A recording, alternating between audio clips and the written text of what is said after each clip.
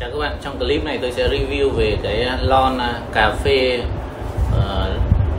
phê đen, Black Coffee đen sẵn của Starbucks, xem có gì đặc biệt và có ngon hay không.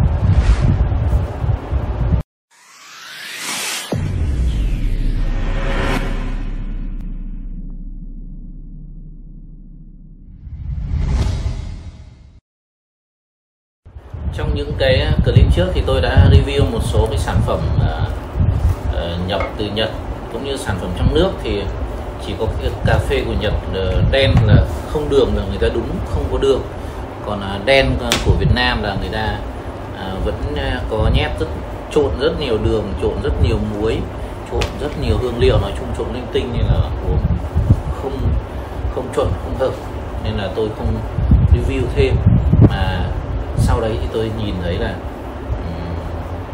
tôi biết là ở nước ngoài người ta, hồi tôi đi học nước ngoài thì tôi vẫn uống cái này. Tuy nhiên làm sao để tìm nhờ người ta xách tay về cái thời buổi dịch này rất khó, nhưng mà cuối cùng thì tôi đã nhờ được mang về cà phê đấy, Starbucks đen, không đường không béo luôn.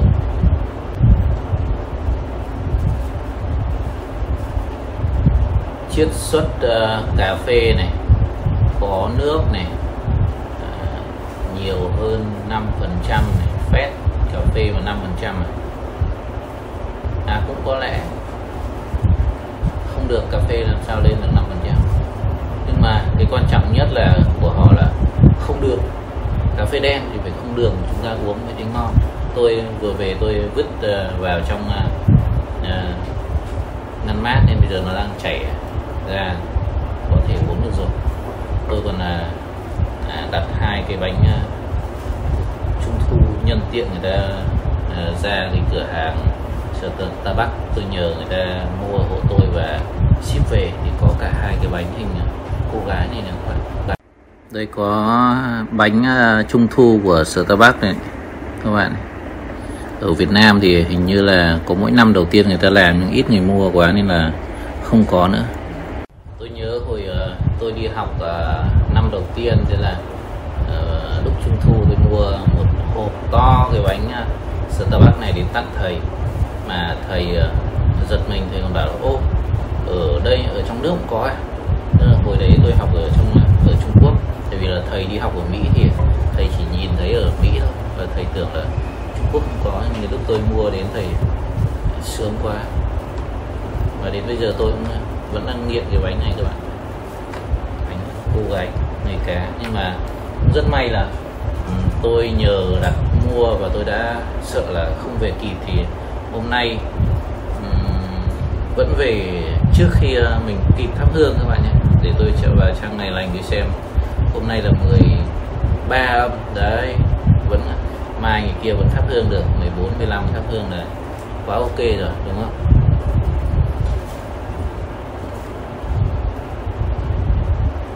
tháng 8. Mà thôi, tôi không sang cái chủ đề này nữa. Tôi bây giờ bắt đầu tôi bóc và tôi uống thưởng thức. Tất nhiên là tôi không chỉ mua một lon, tôi đã mất công nhờ mua là tôi mua cả két luôn. Uống dần các bạn. Hạn của nó là đến 2021 cơ mà, tháng 7 2021 các bạn, vẫn thoải mái. Ô,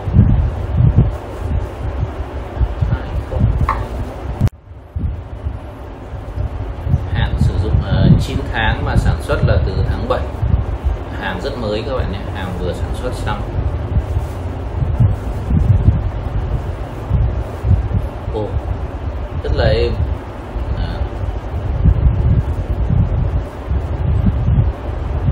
Cái này nó không có cảm giác chua, nó cũng không ngọt, nó chỉ hơi đắng một tí, rồi nó mất cái này. Body nó không mạnh lắm, body nó rất là nhẹ.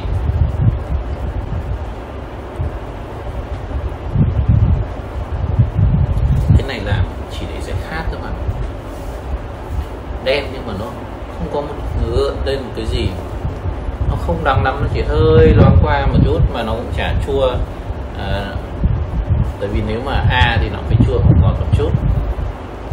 Nhưng mà nếu vài cái dòng này mà so với cái Nhật full body của Nhật thì tôi nghĩ là sẽ không thể bằng body nó cũng có thể là tôi uống đâu rồi tôi không nhớ, tôi phải xem lại những cái clip tôi mô tả.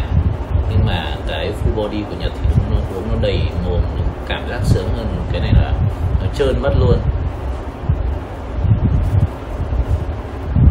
Nhưng mà cái này thì có lẽ là nó sẽ hợp với phổ thông mọi người hơn, tức là mọi người uống nó sẽ không khó chịu, nó không có cái đắng khó chịu, nó chỉ hơi đắng gượng lên rồi nó mất luôn thì là uống được. Ngon đấy các bạn, rất ngon. Vẫn còn hạn để dành để đến hôm chăm vợ đi đẻ trong bệnh viện uống nha các bạn nhé. Rất tuyệt vời.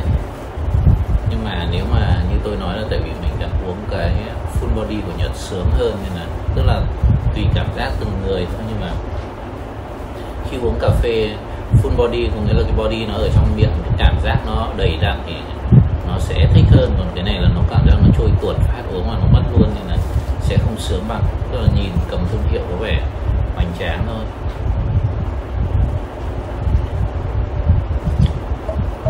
Nếu mà so nghiêm túc giữa những cái dòng mà tôi đã uống thì tôi vẫn đang thích cái full body của Nhật. Thực sự nó có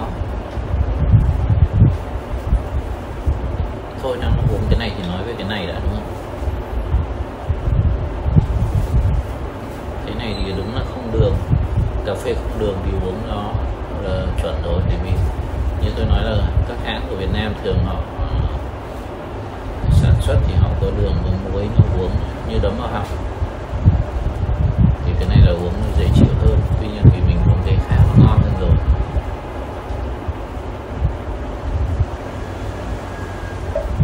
Mình uống cái khác ngon hơn rồi, nên cái này thấy cũng lại bình thường thôi. Nó chỉ nếu mà cho điểm thì tôi đánh giá 7-8 điểm. Vì body nó lướt nhanh quá, mình uống và nó cảm giác trôi tuột mất luôn. Cái của Nhật thì nó có cảm giác body nó đầy đặn nên nó đi từ từ và nó vẫn rất là thanh thoát, từ từ và miệng nó cảm giác nó sướng hơn. Thì cái này nó trôi tuột mất hút, như kiểu mình bỏ tiền ra, đống tiền ra uống mà nó trôi tuột mất luôn ấy.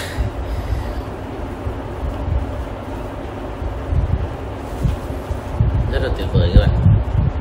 Tôi chia sẻ và review với các bạn một chút để nhớ các bạn ra nước ngoài thấy các bạn có thể uống thưởng thức được. Còn bây giờ tôi về tôi thắp hương trước đã, vì là tôi đã mong ngóng, tôi còn đang sợ là với cái dịch giã này, Covid này, không biết là người ta gửi hàng của mình bao giờ về. Tôi còn sợ đến Trung thu mà không về được thì hỏng mất bánh.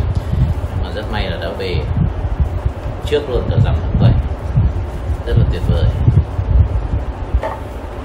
Cảm ơn các bạn đã quan tâm và hẹn gặp lại trong những clip tiếp theo.